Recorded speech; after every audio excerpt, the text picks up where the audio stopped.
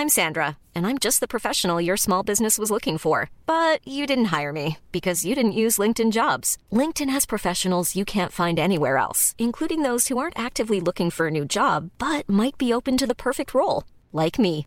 In a given month, over 70% of LinkedIn users don't visit other leading job sites. So if you're not looking on LinkedIn, you'll miss out on great candidates like Sandra. Start hiring professionals like a professional. Post your free job on linkedin.com/people today. Welcome to Football Chat with May and Kat. We're two Australian girls, football fanatics and good friends who spend most of our time watching, playing or talking football. I'm May and I live in London. And I'm Kat, living in Sydney. But no distance will stop us from Football Chat. Let's kick off.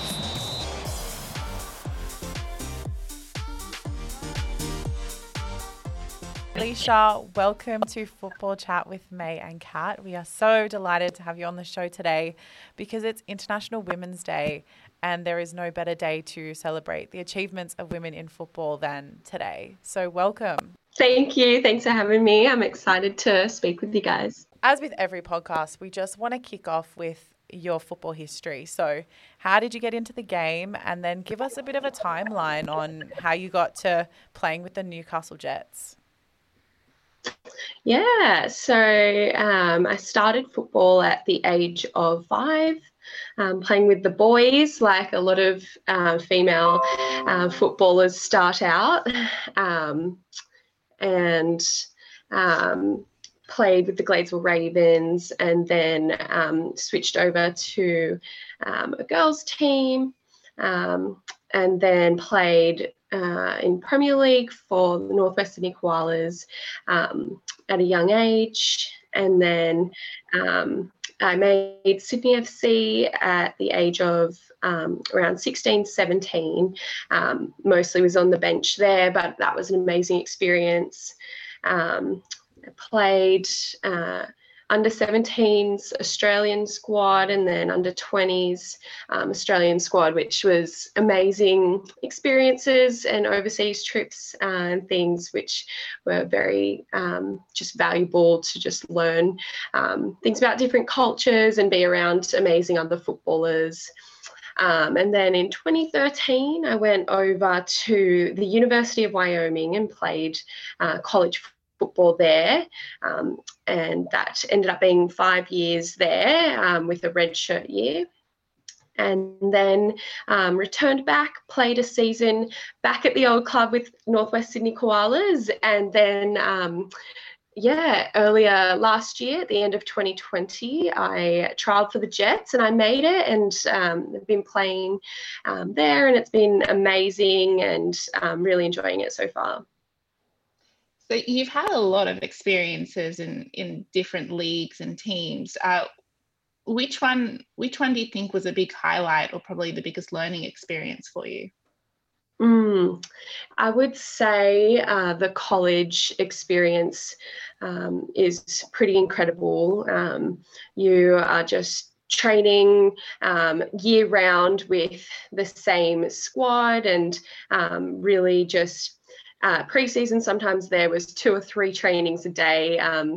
That was, just really pushes you to your limits, and there's a lot of work off the field as well that goes into just who you are as a person, and integrity and pushing it in the gym and things like that. And so my experience at college taught me a lot. Yeah. Nice.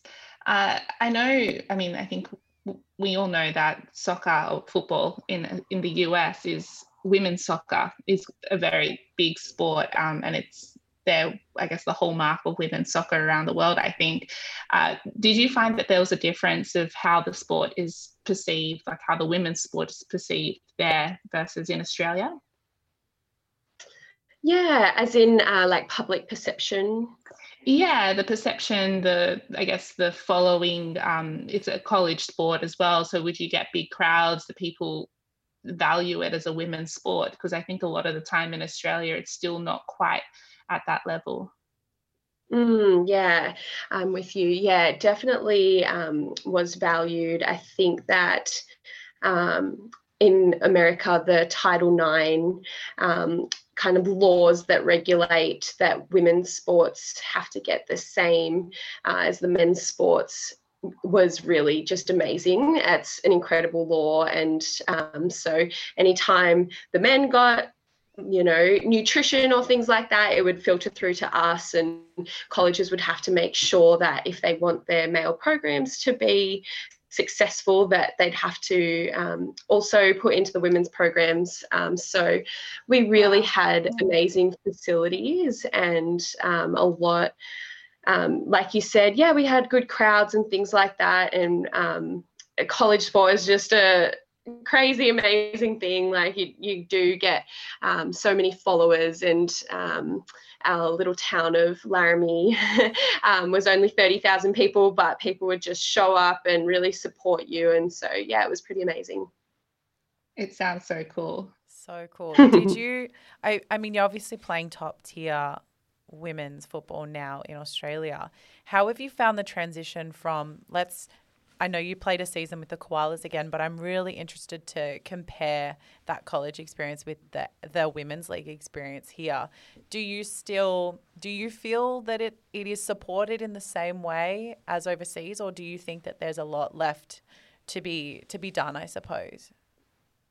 Good question. I would say it's different in that the college landscape, the college game is different actually rules wise, because it's basically unlimited subs. And so that really brings into, there are like some subbing rules. You can come off and then back on and things like that. I kind of lost track. But it was really an athletic game, and you could go on, sprint your heart out, and then be subbed off. And it was so physical as well. So I'd say it was different in that aspect. And I'm really having to transition and just be comfortable with having the ball at my feet more, I would say. It was really quite in the US. More long balls, which isn't always a bad thing, but just a lot more direct than we play in Australia. So getting used to it in that way. I would also say the W League has come a long way since when I played in Sydney back in when I was 17 or 18. And so that has been amazing. I'm thankful for that pathway for women, and pretty much majority of my team do still hold a job outside of football. And so I'd love to see the game go even further. We also just have 1 and a bit rounds. You kind of only play a couple of teams 3 times. 3 teams 2 times. And so it would be great to just see that season extended. And I do think there's a lot of talk around that, and playing 2 full rounds and being able to be supported by a club year round, rather than basically having 4 or 5 months of W League and then having to find another league in off season. So I would say, there's been amazing work by people, and it is way more professional and really great, but there's still a lot of room for improvement for sure. May, you were asking about the 2-team thing before. Yeah, okay. I don't know if I'm making this up, but are there players who play a season in Australia and then go do a second season overseas? Does that happen? Yeah, it does. So that is kind of the nice thing about the Australian League being shorter and being in summer. Often women will play in the NWSL in the US. That kind of works out well timing wise. There's a few in Norway and things like that. Obviously the women playing in the UK right now, their contracts are more year round. So they are able to kind of sign multi-year contracts and things like that and be supported year-round through football, which is an awesome step and fun to see those women succeeding over there. But yeah, so I will play I plan on playing Premier League with the Northwest Sydney Koalas again during off season. So yeah. Go back to the statement you made about needing two jobs. So we had Roberto and Georgia Speranza on the show a couple of weeks ago, and they both play for Marconi Stallions, and they were talking about kind of that internal debate that they had growing up on whether or not they go full force and pursue that full-time football career, or if they look to educate themselves and have what we would call a backup plan. I think it sounds like it's not a backup plan in the women's league. It's actually just a smart way of survival. Yeah, it's survival, and it's a smart way of utilizing your time and making sure that you're financially secure. I'm just curious how much pressure there is to have that second job, and I guess what you do, what keeps you busy outside of the football that you do. And I just want to jump in on that. Sorry. From what you were saying before about the different leagues and where women play twice a year, it sounds like it's only the Women's Super League in the UK that supports women all year round. Is that so everywhere else are women taking on a second job as well, or are there other leagues that support year-round salaries? Yeah, I'm not entirely sure on that one. The UK one is front of mind, the WSL over there, I think, just because a lot of Australian women have gone over there this year. So there may be a couple of others for sure. But in terms of the wages in in Australian sport, for women's football in the W League, it's on minimum wage, pretty necessary to have another job outside of that. And so there are some exceptions, and some women who are getting higher pay, absolutely, in the W League. And but yeah, for the most part, we do need to work outside of football, and I would say that it's been really tough. So I'll work, 8:15 to 4:30, and then pretty much go to training 5 o'clock pretty much every afternoon, and then come home, eat, shower, sleep, do it all again. And so it has been tough, but it has helped me to keep grounded and balanced as well. I'm actually kind of glad to have work outside of football, and just to have that as something different. And so and what I do for work, I'm a debt counsellor. So basically help clients to budget and help to speak with their creditors, and to get out of sometimes a lot of debt.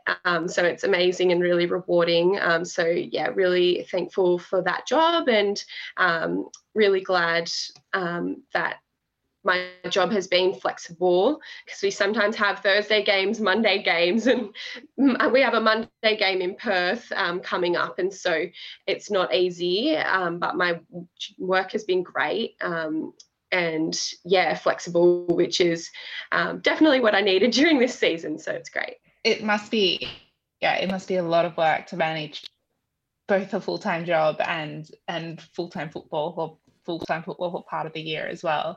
I couldn't even, I struggle to be honest. So it's a lot of work that a lot of women are doing to survive and to be able to play football as well. Do you have any thoughts or points that you think could support the Women's League expanding to a level where women can support themselves through football full time? Is there anything you think that could help the Women's League in Australia grow? Yeah, I think, as I said, it has come a long way. The PFA is the union for football in Australia, and they've been doing amazing work with bargaining agreements, collective bargaining agreements, and things like that, to help with wages. So that's been great. I think that probably this is a topic of conversation for many, football associations and things, and isn't something that's going to be changed overnight. Really encouraging young kids to come and watch women's football, and just building up crowds, building up viewers on TV and things like that can only help. And so hopefully those numbers just keep growing, and that a lot of money is put into grassroots so that the game of football can just keep growing in Australia. Yeah, and then off the back of that, we've got the Women's World Cup coming up, which in 2 years' time, it's not that far away, but Australia and New Zealand will be co-hosting that.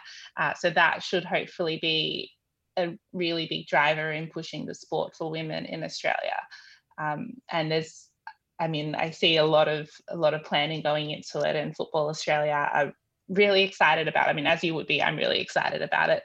So hopefully, a lot more girls get into it, a lot of money goes into the sport, and it should bring the sport to centre stage. And secretly hoping that the Matildas win, so it'll push it even further. I think we all hope that. Yeah, of course. Have you had a chance to play with the Matildas, or would that be an ambition of yours to do that? So I played in the young Matildas, the under 20s, which was amazing. I would say that not young anymore, and so I'm probably not holding on to that dream too tightly, but I mean, it would be incredible. I'd never completely count it out. It would be an amazing dream, but yeah, I would say not holding my breath. Well, I guess it's a testament to how much talent there is, right? That you yourself, you've obviously had such a colourful career so far, travelling the world and doing all these things that are far better than any of the male footballers that I know, if I'm completely honest. And you still speak so highly of the fact that, you might not get a spot in the Matildas, which I think, if anything, just says how great the team really is. But on that, what would be the coolest team to play with? It could be any league, any country. I'd love to know where you see yourself in a dream, of course, or it could happen. In reality, come on. No, I take it back. In reality, I take it back. Okay. That's a tough one. I have really enjoyed watching Ellie Carpenter at Olympique Lyon in France. And that just looks amazing. France would be so cool, just to kind of, be, I don't know, near the Eiffel Tower and eating baguettes and playing football. That's an incredible league where there's just so many amazing players, female players from around the world. So I think that would be my choice. Do you see the W League as a stepping stone to getting into European teams? Or do you think there's something else that do players need to go offshore to make that move into the WSL or into the French Women's League or European leagues generally? Yeah, so I would say,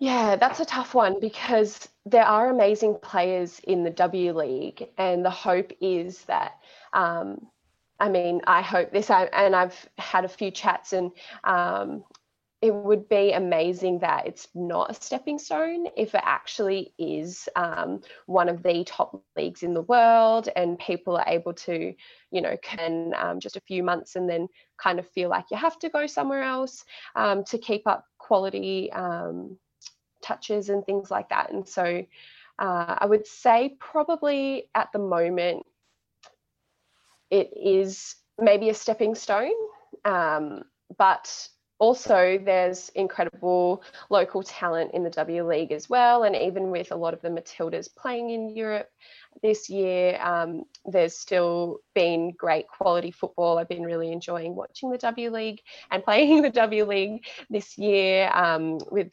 amazing talent on the Newcastle Jets and in other teams. And so I think that just shows that this league is progressing, and that hopefully there's, it can be a full-time kind of thing in the future.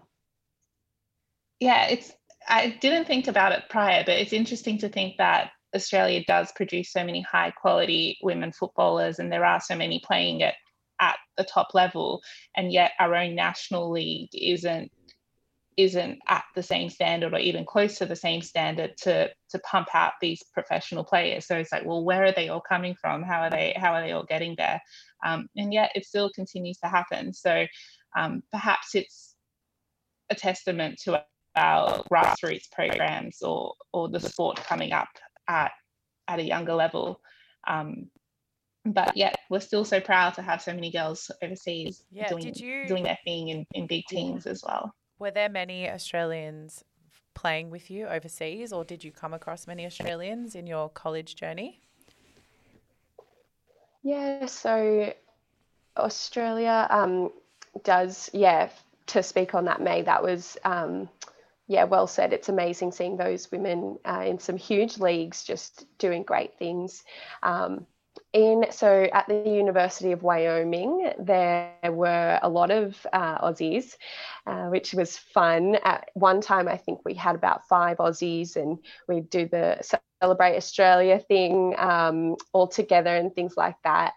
I would say that Wyoming was a bit of an anomaly in that there's very small local population, and so they do have to recruit from Australia, from Canada. We had some Californians, all around.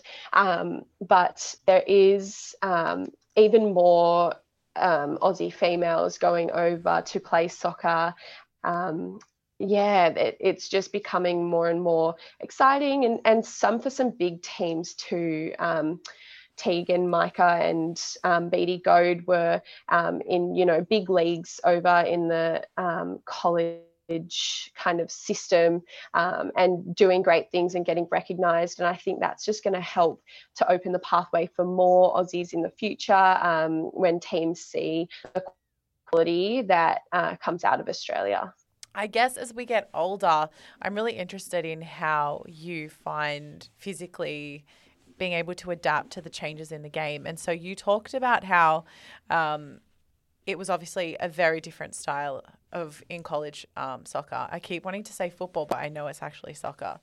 It's okay. And I have heard as well that in the A-League too, that the players comment that it's a slower game in the sense that there's more time on the ball.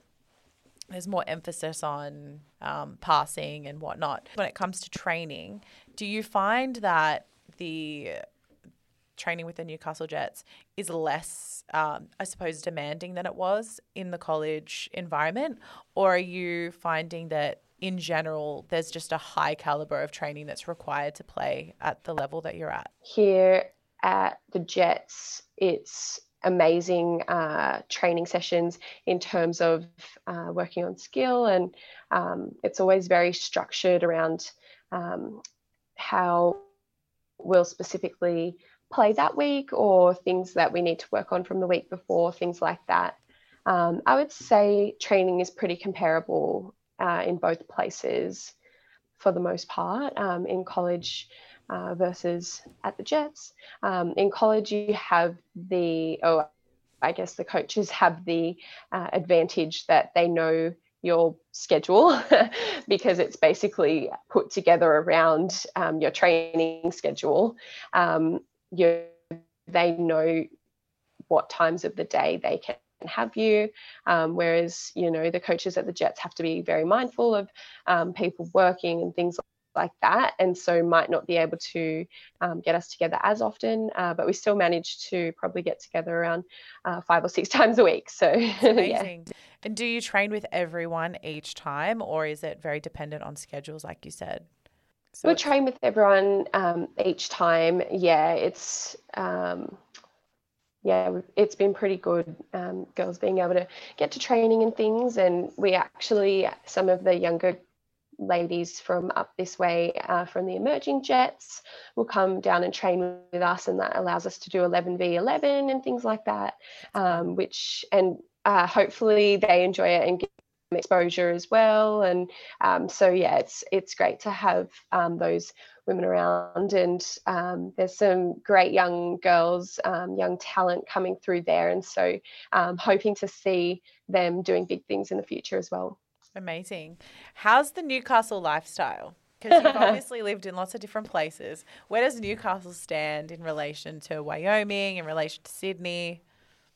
Oh, I really enjoy Newcastle. How good is having the beach like 10 minutes away, no matter where you are? I have been liking just the laid back kind of vibes. Everyone's so relaxed up here. And there's a lot of effort and emphasis put into events and kind of creating that love for the location and things like that, so farmers markets and stuff, and I just really enjoy that stuff. I actually moved to Newcastle for work first before I knew I was playing for the Jets, I'd got kind of to a point where Sydney was getting a bit busy for me and I wanted a change, and so glad I stumbled upon Newcastle. Coming back to Sydney after small town Wyoming would be pretty tough. Definitely, yeah. I was very spoiled over there, and not having really any traffic ever, Wyoming was its own. It's amazing and crazy, and we'd have negative 20 degrees, very snowy and cold. Just a lot of ranches and things like that, and so that cowboy kind of culture was just a very fun and different thing to experience outside of Sydney. Nothing like it. Wyoming is a pretty cool place. But I've honestly loved everywhere I live. I'm not bagging on Sydney because I do love it and probably see myself eventually living back there as well because it's incredible. Just for this time of my life, Newcastle fit really well. Amazing. I could imagine I'm going to have the same issue when I go from Cyprus back to London, from kind of small city, small island, everything's so quiet and peaceful, and then back into the busy London life. It's going to be a struggle, and I'm going to miss I'm going to miss the beach, that's for sure. Let's finish off the podcast in an International Women's Day kind of theme. What advice do you have for any young female who's listening and admiring what you're doing, just if they want to be a professional footballer, if they want to do anything, what is a nice piece of advice that you could give them? Things aren't just going to happen for you. If you want it, go get it. Whether that's putting in extra hours outside of training, whether it's contacting a college coach, or making connections that way, whether it's doing just chatting with a coach and saying, hey, what can I improve on? How can I get better? Just things like that. You have the ability to do whatever. Like it's when I look back, pretty crazy that really little things helped me to get into next levels and things like that. And so just working hard, you can go places. I love that. And I'm going to take that advice and run with it too. I think it's relevant to my career as well. I think you can copy and paste that advice into a lot of contexts. And I think as females, where we are lucky to see so many changes in every aspect of our lives, but there is still a lot left to be done, and I guess supporting each other is one of the best things that we can do as we go through life and we go through all of our own challenges, because in one way or another we're all kind of experiencing the same feelings and the same challenges in different ways. Thank you so much for your time today, Alicia. It's been so nice to talk to you. Yeah, thank you guys so much. I mentioned that I really did want to come on and chat on this podcast because I love that you're doing this and just, keep going. And it's amazing. I was so thankful that you asked me to come on. And so I'm looking forward to listening to your future podcasts. Awesome. Thank you so much. Thanks, Alicia. Thanks, guys. If you enjoyed the show, subscribe so you don't miss any episodes. Got a question for us? Hit us up on email, Twitter, or Instagram. Just check the description for details. Bye.